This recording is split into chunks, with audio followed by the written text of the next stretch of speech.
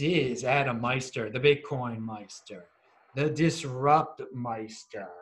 Welcome to This Week in Bitcoin. Today is September the 20th, 2019. Strong hand, be a unique beast, value your wealth in Bitcoin. Unconfiscatable, one Bitcoin equals one Bitcoin. Offended by selling, best guest in the space. Don't FOMO on altcoins. Oh yeah, we're going to talk about that. But yeah, we got the best guest space in the space here. We got Guy Swan.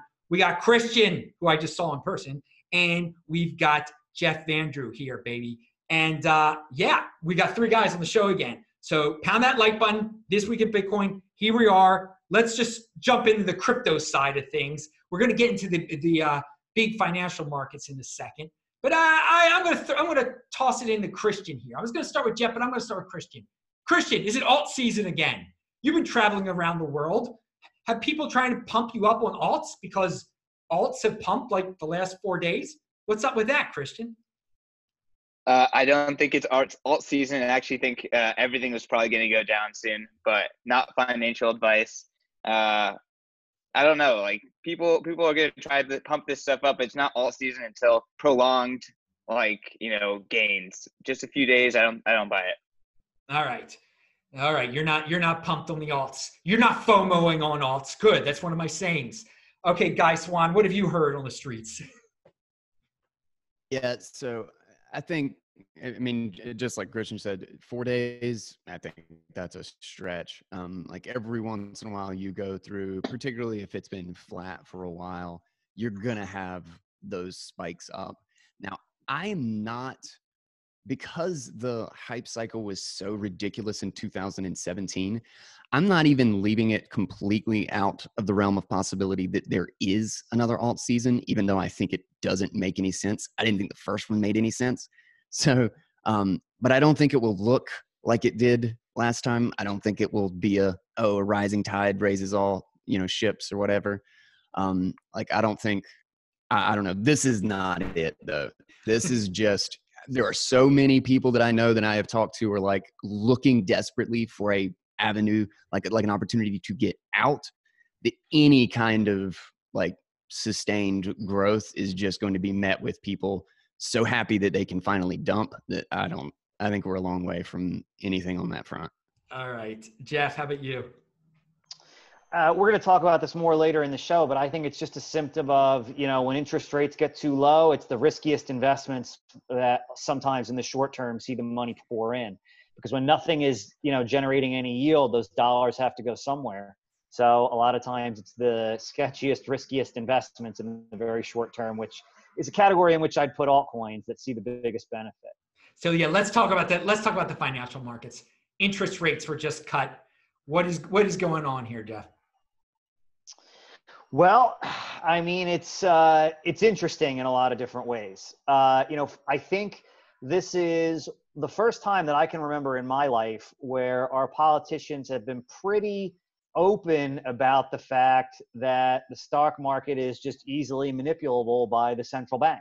One of the things I've talked about a lot over time in various outlets is I don't think that our stock market actually conveys meaningful price information anymore at all, because I think it's just so beholden to, central bank action that we're just really not getting any meaningful, price data, price communication via the market at all. So I think, what's happened is we've seen the president just sort of blatantly admit this and put pressure on the central bank to keep rates low because it helps short-term political force. And that, I'm not even being critical of that action, because if you're in the current system that we have today, which is the system that they all have to operate in, all of our politicians, you'd be stupid not to do that.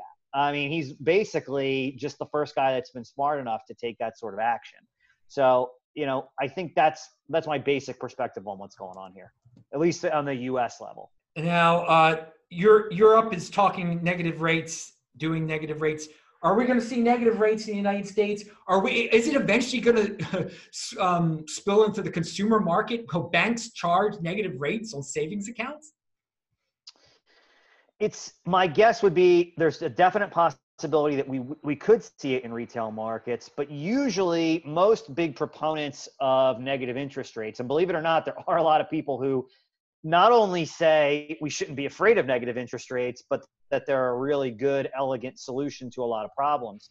Usually when those type of people make proposals, there is some sort of a de minimis cutoff that eliminates most retail accounts from the negative rate. So for something like, it might even be something like the FDIC deposit limit, where the first $250,000 of deposits are not subject to negative rates. You'll probably see the negative rates, at least for a long time, only applied to very large deposits, which mostly are going to end up being corporate, bank deposits. All right, very good.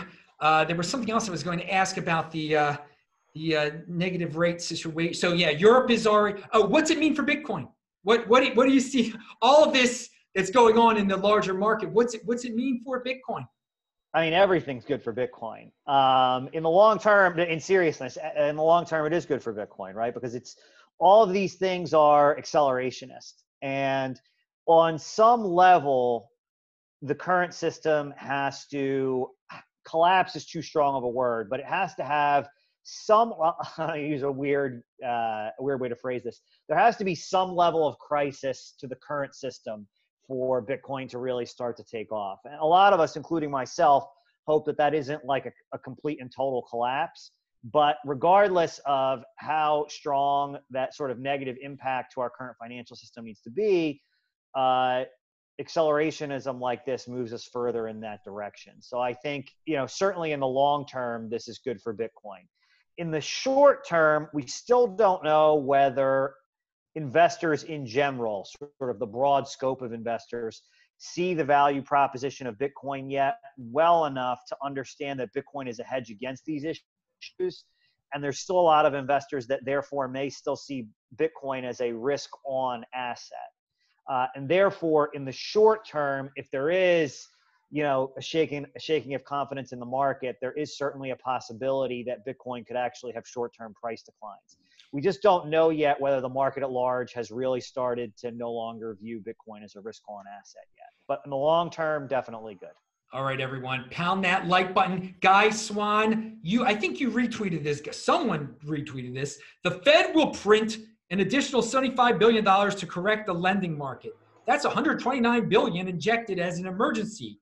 Within only a day, they will have printed nearly as much as the entire market cap of Bitcoin.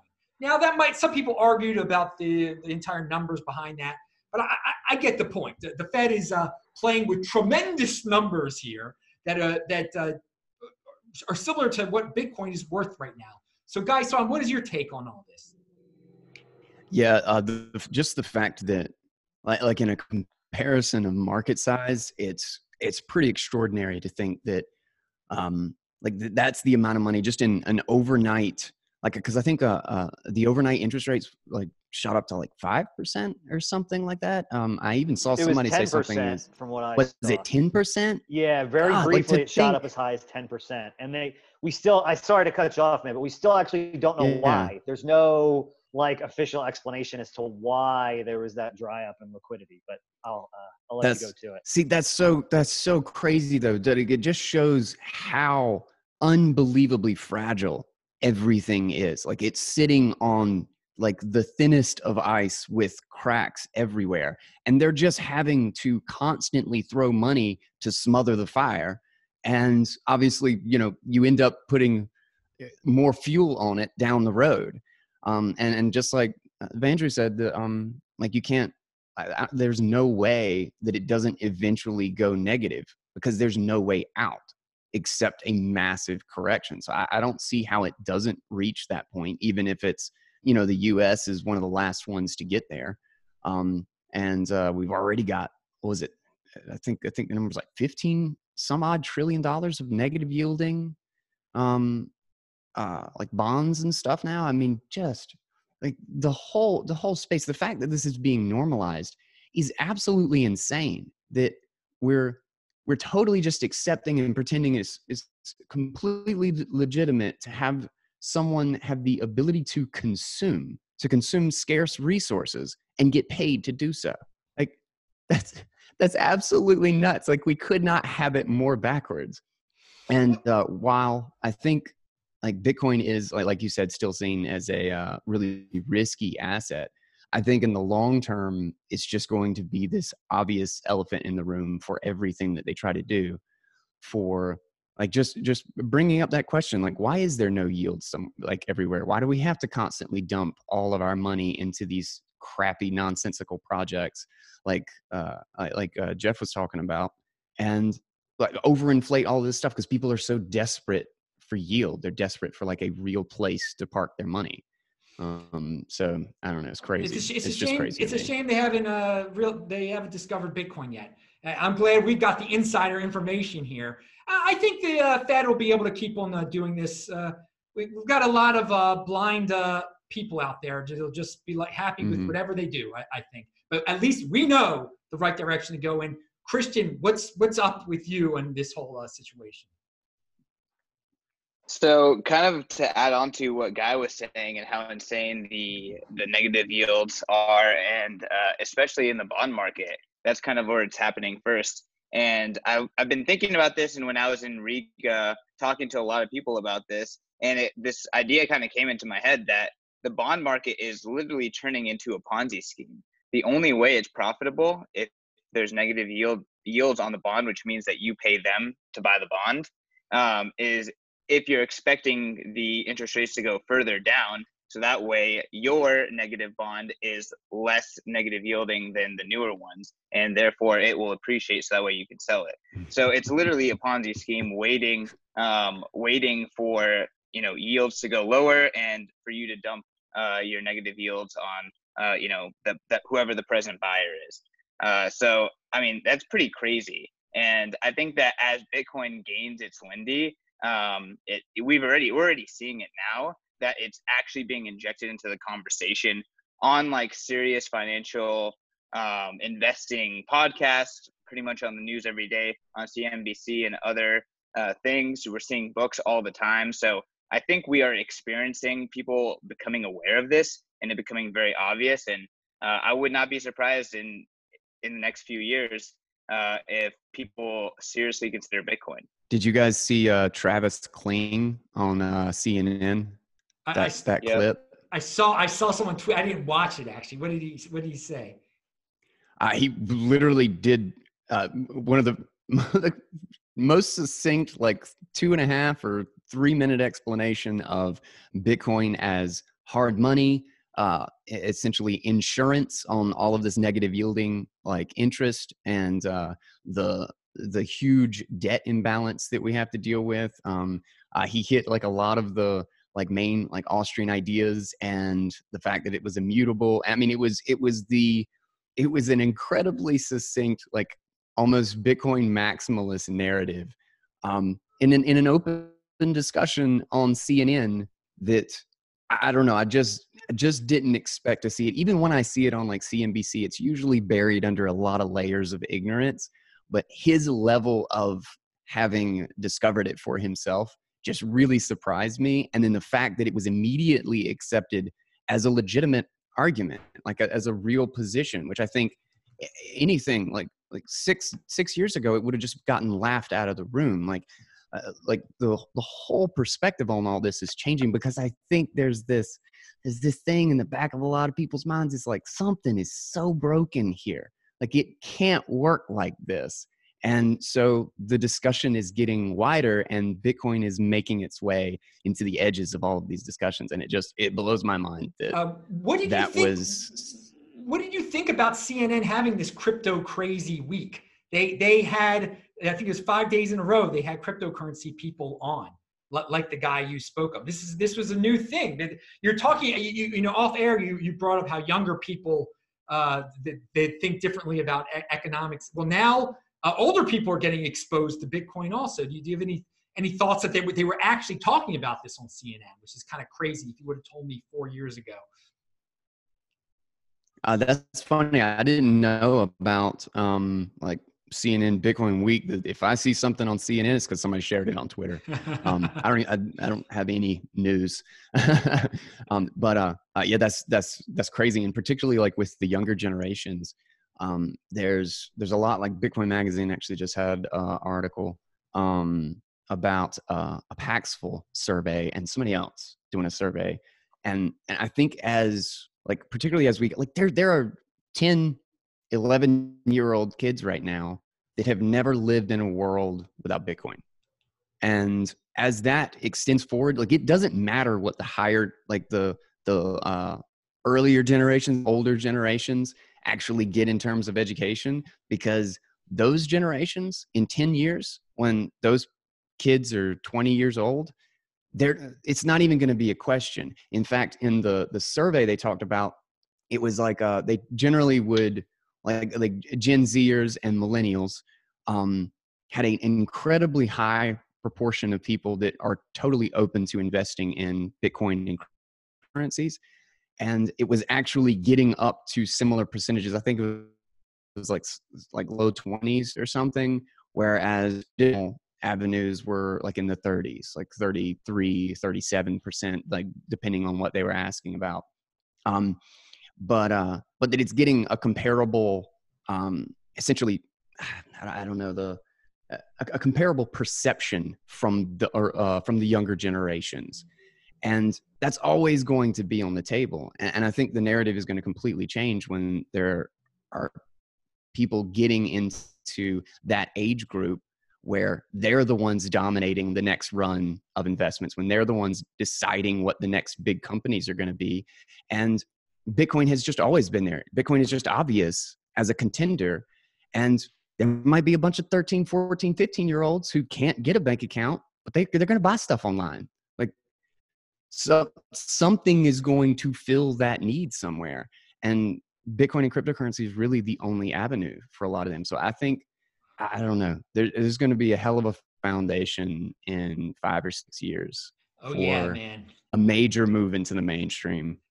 I like it. 2028 halving. Strong hand, people. Those 10-year-olds today, they won't be buying gold in 2028. They'll be talking about that 2028 halving. Pound that like button. All right, I want to go back to Jeff real quick to a previous subject matter. And you could, Jeff, if you have something else you want to bring up, bro, that you've been meaning to say, you can say. But my question is, what did happen the other night when they had to inject that money into, when the Fed had to do that? What happened? For reasons that, us being average slubs in finance terms will never know. Probably there's a lot of theories about this kind of thing. There's an issue where banks tend to lend to each other overnight. So, the whole financial system essentially relies upon this. And I'm just giving you my understanding of what happened as best I know, and I'll go into what we don't know. But these banks all have to lend overnight and to each other. And typically a part of that are the fact that U.S. Treasury dealers, when they purchase treasuries from the federal government, they don't have necessarily all the cash on hand to do that, nor do they need it in their mind, because they turn around and resell those treasuries. They're a dealer in this case. So they're also borrowing, within this sort of market of very, very short-term funds. So these are like loans that are like 8 or 12 hours we're talking about here. So these are typically very, very, very low interest loans.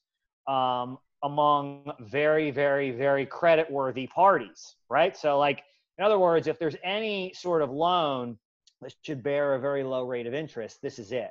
Because it's all giant institutions that all know each other, lending to each other over very, very short time frames.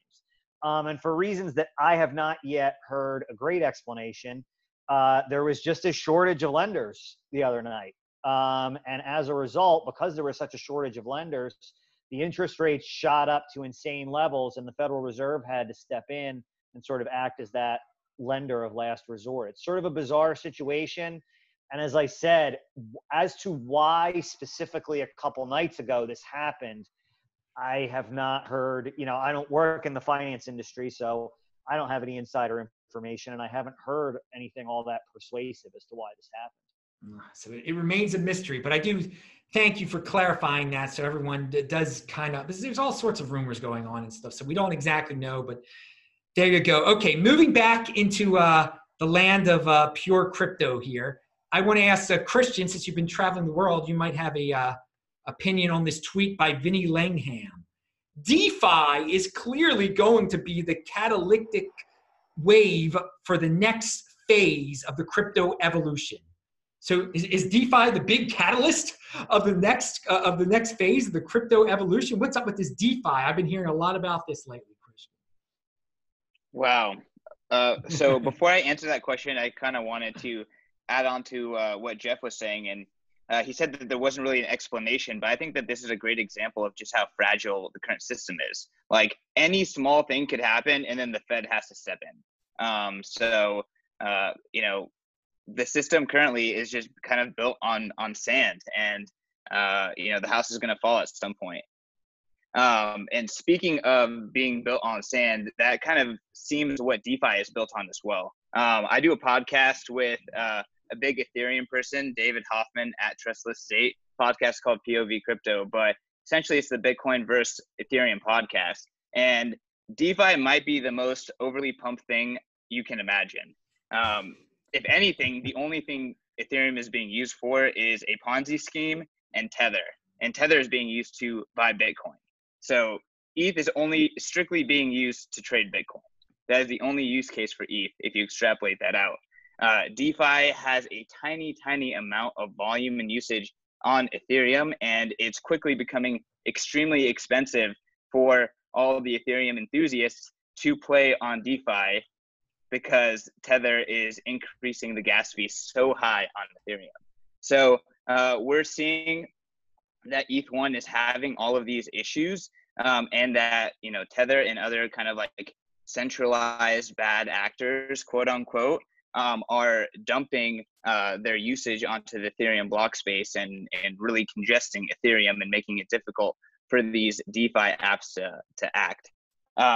In terms of Vinny's comments, Vinny says shit like this all the time. So, like, I don't even know how to respond. Like, this is not the first time he's said something very bullish about some other altcoin thing.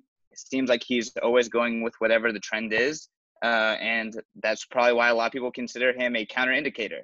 So, I don't know. Personally, I think Vinny is probably smart and malicious, aka he's a scammer and he's just trying to dump his bags.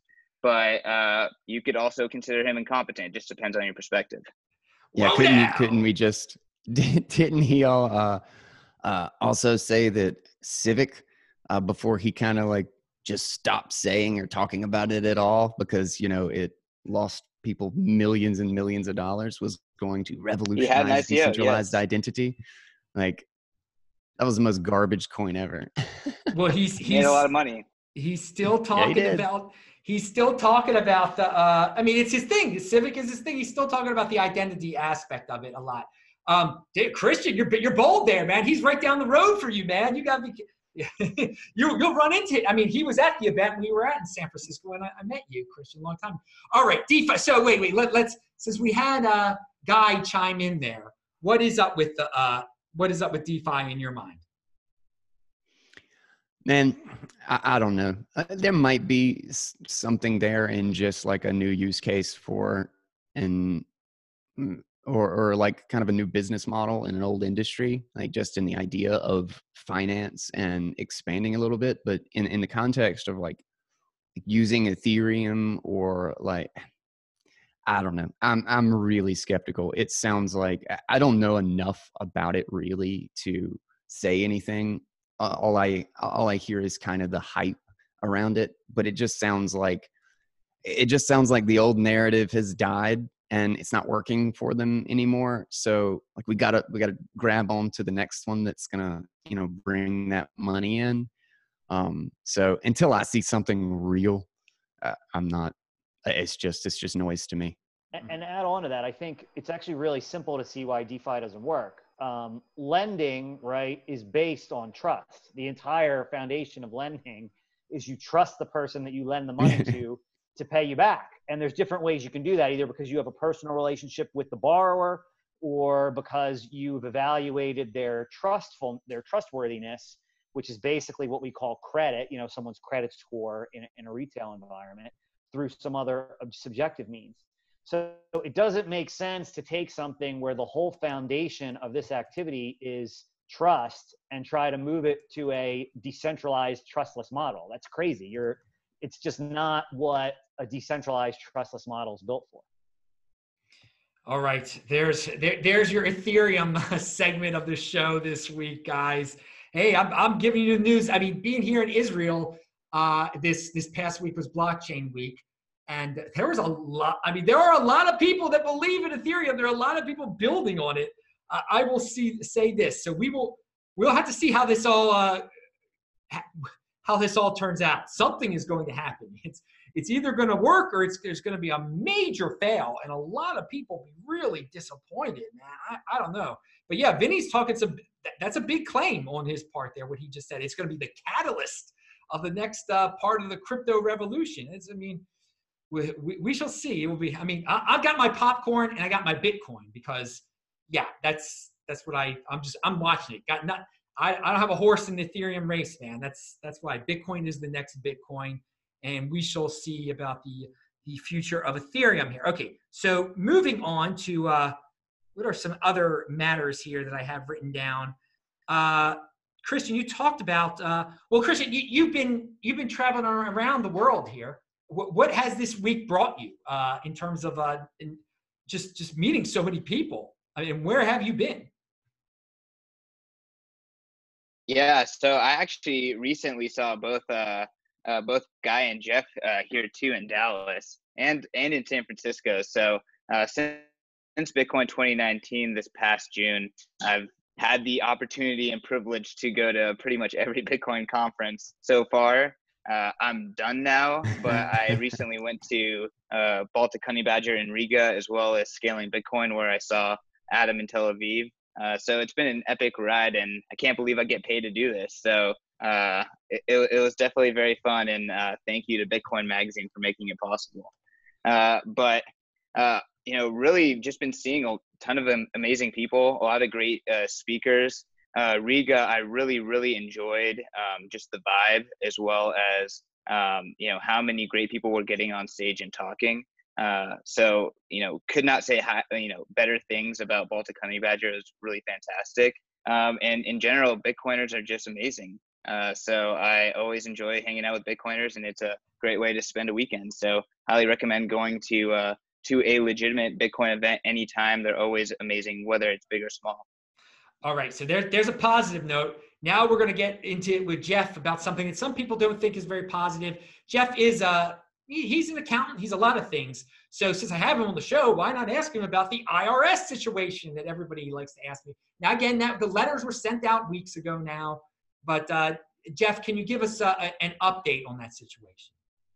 Yeah, and a quick disclaimer: I'm an attorney, a tax attorney, and a CPA, but I'm not any of your tax attorney or CPA. So consult with your own tax advisor. That said, if you got one of these letters that came in the mail from the IRS a few weeks back, just one thing I always tell everyone is not to freak out about it. Everyone whose name popped up in the Coinbase John Doe subpoena got one of these, and these are part of a broader category of notices that we in the industry tend to refer to as IRS soft notices. And what a soft notice means is it's not a notice that you per se have to respond to. It's sort of the IRS just sending you a letter saying, hey, you may owe some additional tax here. Maybe you didn't claim this stuff. Take a look back at your return and see if you did it right. If you didn't, file an amendment. If you did everything right, you don't have to do anything.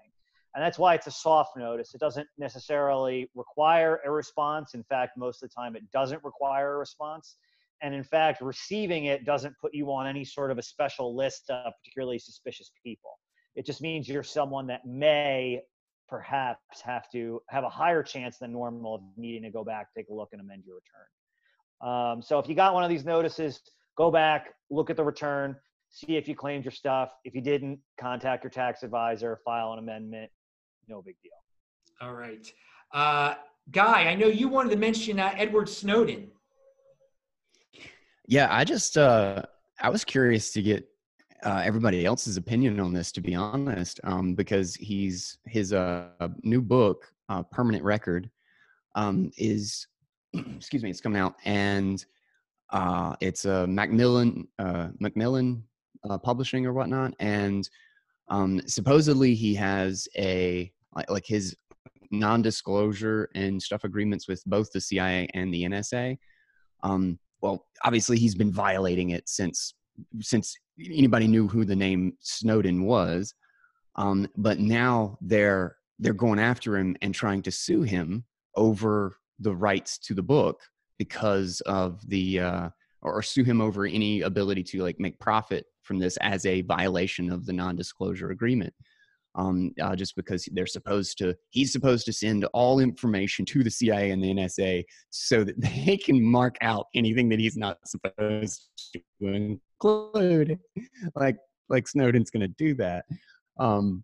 But it's just a really interesting dynamic. And supposedly as part of the agreement, he's not allowed to make royalties off of anything, like anything where he talks about like the CIA or the NSA, even if it's like fiction, that supposedly he's like permanently for the rest of his life, he's just not able to make royalties off of that. So I don't know. It sounds like they're going to be going after the publisher rather than Snowden. And then everybody on Twitter is like, set up a BTC Pay server. We'll buy your book under the table. Like, I'd love to get a copy. So it's funny.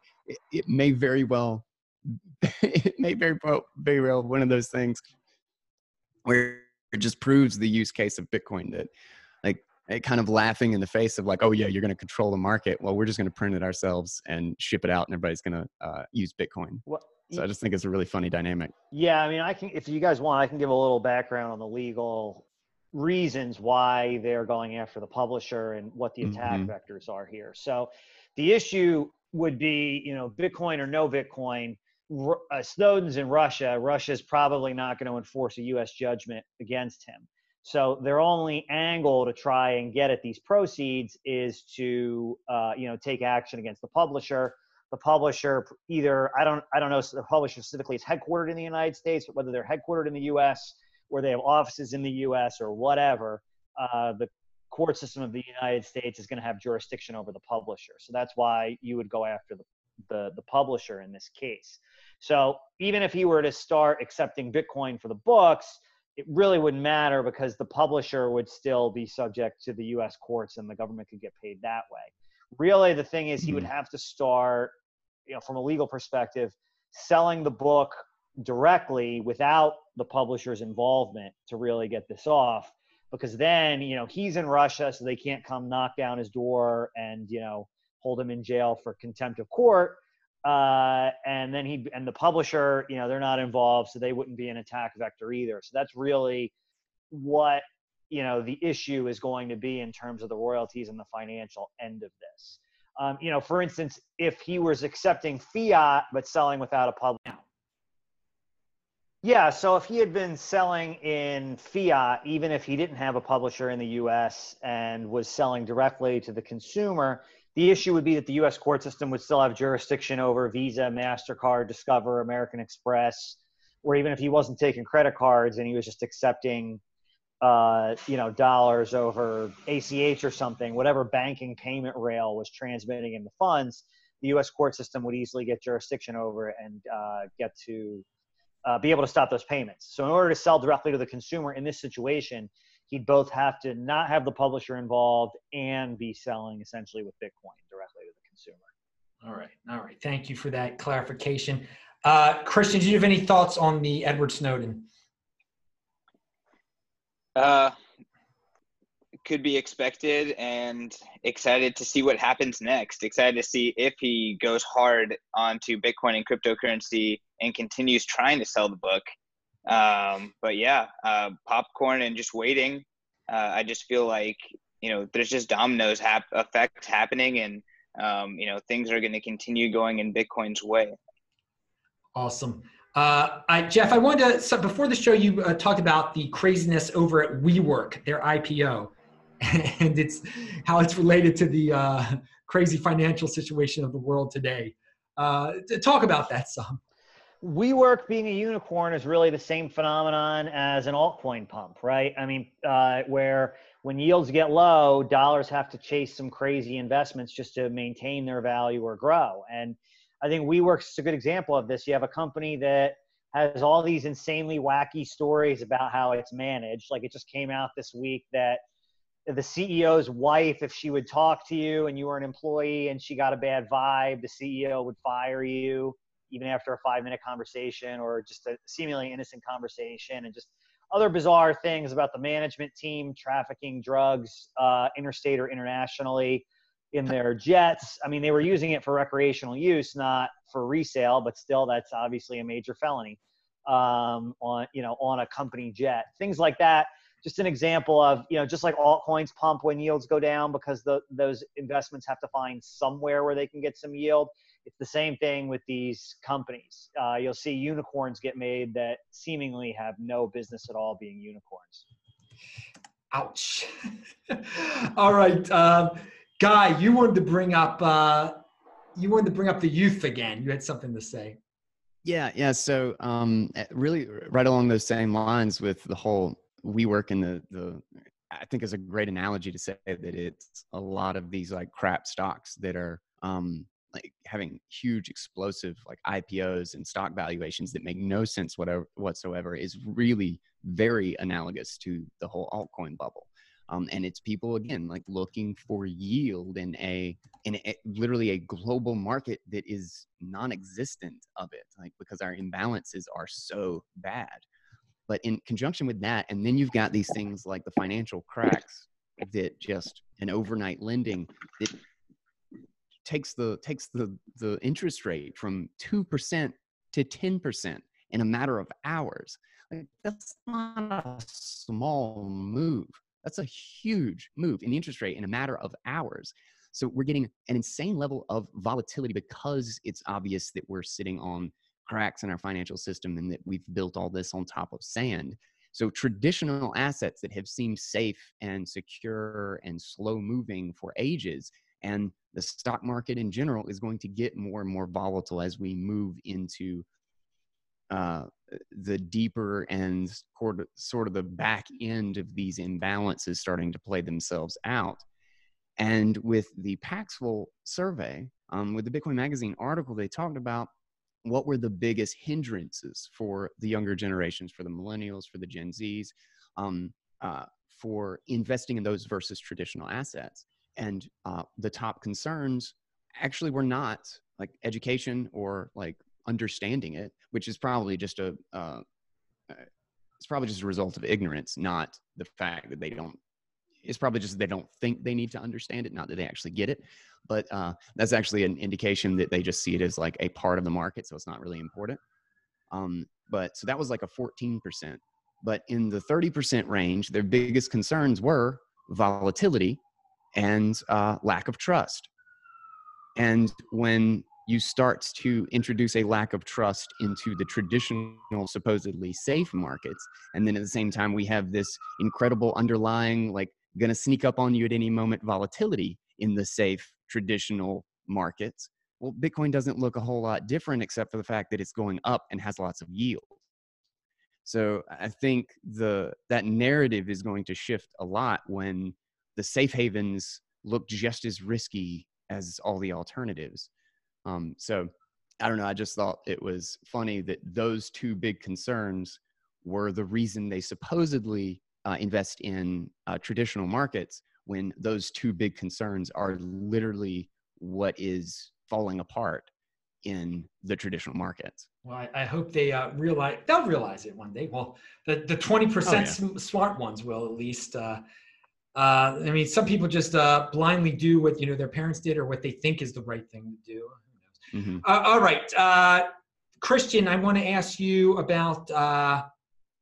Well, I think I'll ask everyone about this, but you probably heard VanEck, SolidX. They withdrew their ETF application. Yeah, I didn't know that. Yeah, that's what's going on. Is that a big deal, Christian? Or so I think that both Jeff and Guy probably are better to ask this question to, but generally speaking, from my understanding, a couple weeks ago, they had announced that they're going to create a similar product to GBTC, which is what Digital Currency Group does. And that is a product that a lot of people can get on like Fidelity or something like that. And it's not an ETF, but it's some other form of investable Bitcoin product. It usually has a premium. So I think that because they announced that they're doing that, it kind of makes sense that once again, they're going to pull this thing back. It seems like this is kind of political, like this process seems very political instead of an objective process. So I don't really know exactly, what all of this means and how they're trying to play this game. It seems like Van Eck is our friend, and they are friends of Bitcoin. And I like what Gabor says on Twitter. So, I think that they're doing their best to bring this product to the market. So we'll see, how and when it's going to happen. It seems like there's a lot of demand for it. So yeah, would love to hear what Jeff and Guy want to say. Oh man, that was a good take on the situation, man. Jeff, what do you have to say? So, yeah, I agree. Christian's mostly on point there. Absolutely. Van Eck's product, the way I understand it, is a little bit different from GBTC, although they're structurally pretty much the same. When I say different, just different in their target market. So GBTC is a sort of a closed-end fund, which, as Christian says, means it actually typically trades at a premium to just holding Bitcoin yourself. But the primary driver of GBTC adoption is because it's available on platforms like Fidelity. Retail investors can buy it easily without having to understand Bitcoin. And it also means they can buy it on those platforms within the context of an IRA or 401k or other retirement account. Very briefly, a bit of shameless self-promotion for myself. I offer a product where you can buy Bitcoin in your IRA or other retirement account, hold the keys yourself, not have to deal with GBTC, and not pay a premium. So hit me up on Twitter if that sounds good to you. Moving on to the Van Eck situation. Van Eck's product, the target market is a little bit different in that it's only going to be available to institutions. So Van Eck's current product, even if you want to buy into it, it's going to be limited to large institutions. So it's a different target, and those institutions, it really does make sense for them because they typically, under their own regulations, would not be allowed oftentimes to custody their own Bitcoin. That would be too high of a liability for them. So for those sorts of organizations, I think the Van Eck product that they are in fact coming out with makes sense. And it's notable to keep in mind that even when Van Eck's ETF product the application was still pending before they withdrew it, the Van Eck ETF was not a retail ETF. They were going to set the share price high enough such that it would only be available to large institutions. So in that respect, there's really no change. Their approach, and I don't know anybody at Van Eck, but what their approach seems to be from all the public information that I have, is that they first really want to nail this sort of thing down as an institutional product before they even think about moving in a retail investor direction. All right, but now ETF talk through social media, Bitcoin social media, it's been so huge over the last 2 years. I say we're just a day closer to someone finally getting this thing getting a real ETF off the ground. Christian says it is political. I agree. I mean, there's a lot of politics behind this. Do you see someone pulling this off in 2020? I don't think the ETF actually matters at the retail level because I think before an ETF gets approved, Ameritrade and or Fidelity are just going to offer direct custodying of Bitcoin in their normal everyday, discount brokerage accounts. They're both working on it. So that kind of almost makes an ETF moot. I mean, if Fidelity and Ameritrade do that, it's going to really lower the market for an ETF, right? Because a lot of people would just get in and out of Bitcoin, even if they don't want to hold their own keys using, once Fidelity and Ameritrade do it, presumably all the other discount brokers would follow. So I think it's more likely that we're going to see something like that before we see an ETF, just because it won't require as rigorous of compliance issues, I guess I'll say. All right. Yeah. Guy Swan. Yeah, I was that was my thought on the whole thing, is that I think it was a really good hype thing that everybody got super excited about, and but really that whole period has just died down, and it's now kind of old news. I didn't even know about it until you were just talking about it. And it looks like BACT is still moving forward. Fidelity, I've been trying to stay up to date because they public doing. I've been really surprised at how technically proficient and how thorough they are in their understanding of Bitcoin and what cryptocurrencies are actually used for. And Bitcoin is such a versatile asset, being programmable. And with all these like shared custody like systems and the shared key stuff that is becoming more and more of a norm in like all my main wallets right now are all multi-sigs, except for SatsApp, which talks to a multi-sig. So it's like it really is, the game is changing really quick. And I think if it takes another year for an ETF to come out, we'll have alternatives that are better and more direct, to the point that the market won't care. Just like he said, you'll have custody with Fidelity and Ameritrade and every major one that's worth their salt. That it just won't matter. You'll have so many avenues that it's not important. All right, yeah, it'll be a moot point, like Jeff said.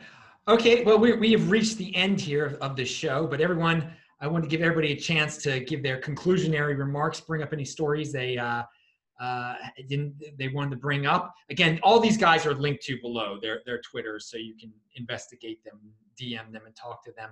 We'll start with Christian. What's up, man? Anything that got left out that you wanted to bring up? Anything out in San Francisco? How's Libra down in? What's up over there, man? Adam, first of all, thanks a lot for having me on the show. You always get the best panel together for Fridays, so honored to be included yet again.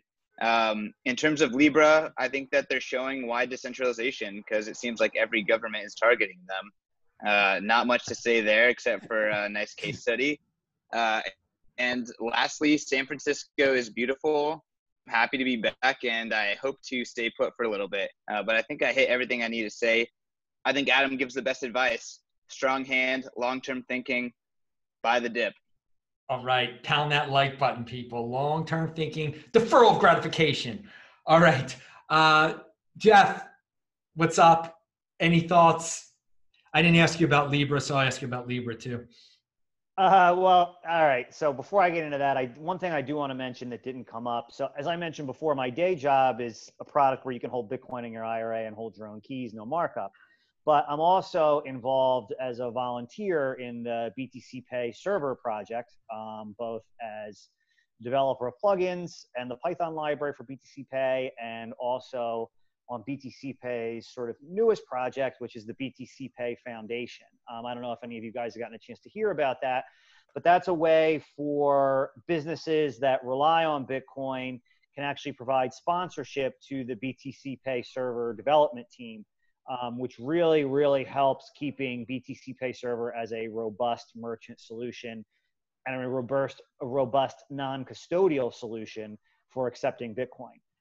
It's really important to keep in mind that a lot of these developers that work on BTC Pay, not me, my contributions to BTC Pay are pretty small, but a lot of these other guys work either full-time or nearly full-time on BTC Pay server, and until now haven't been able to make any money off of it all. It's been entirely volunteer.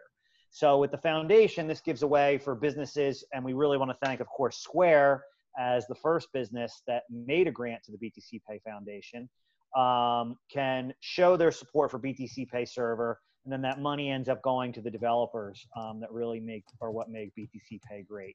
So I really would have been remiss if I didn't mention that before we closed here for the day. To go on to Libra, I think Libra's dead. I think it's pretty obvious the European Union is not going to allow it in the EU, and I think that's going to effectively, for the most part, be the end of it. Unless they launch it on a much smaller scale, only in developing nations, they could try and do something like that. But even that would be difficult and would be maybe not the opportunity, not nearly as ambitious an opportunity as they were seeking. Wow. I hadn't heard that about Libra yet. Very, very interesting. We will go to Guy. You get the last word, man. Yeah, that was actually just read the blog like yesterday about the Square Crypto like grant to BTC Pay server, and that was really awesome. I had kind of forgotten that you were actually involved in that, but that's really cool. I've been trying to follow that more closely, and I still have not set up my own BTC Pay server. I feel like a failure as a Bitcoin maximalist. But yeah, I just direct people to the show. If if you want to hear, like I'm coming up on 300 quick reads now for like Bitcoin articles and like essays and papers all around the space, like to make audiobook versions for them. And I've finally, the library has gotten so big now that I've been going back and being like, oh, I need to refresh on like some old lightning stuff or like topics around like energy conservation or the cost of energy and proof of work and stuff. So I will go back, and I can't remember, 300, I mean, how many hundreds, maybe even 1,000 hours worth of content now. So I've been going back and listening myself for the first time in the last couple of weeks, and it's been kind of funny. But yeah, that's the Crypto Economy podcast. And also will gladly accept recommendations. I love it when somebody finds an article that I didn't know about so I can read, because I read all the Bitcoin things, and I just want to have the best collection out there, manageable. So yeah, just direct people there. Yeah, man, you are definitely in motion. It's a very original idea that you have, that you just read the articles. You read it, and people can live, because a lot of people they can't read anymore. So they're better with the listening comprehension, and you put it all out there. I think it's a really original idea, and it serves a great great need in the community. Yeah. Well, dudes, yeah, I appreciate it, and thanks for having me on the show. By the way, man, this was great, and I've had a lot of fun both times now. I thank all of you for returning to the show. None of you are rookies. You've all been here before. It's great to have a veteran panel. It's great to have this combo. I had no idea that you all met up beforehand in Dallas or something like that. You all ready? That's great. That's awesome, man. It's a small world out here. But hey, it's the best guest in the space. We do this show every Friday, of course. I do a new show every single day here on the Bitcoin Meister channel. Friday is the This Week in Bitcoin show. Saturday is the Beyond Bitcoin show. So you'll see me there very soon. I'm Adam Meister, the Bitcoin Meister, Disrupt Meister. Remember to subscribe to the channel, like this video, share this video, pound that like button, bang that bell button. Shabbat shalom. See ya all later Saturday. Bye-bye. See ya.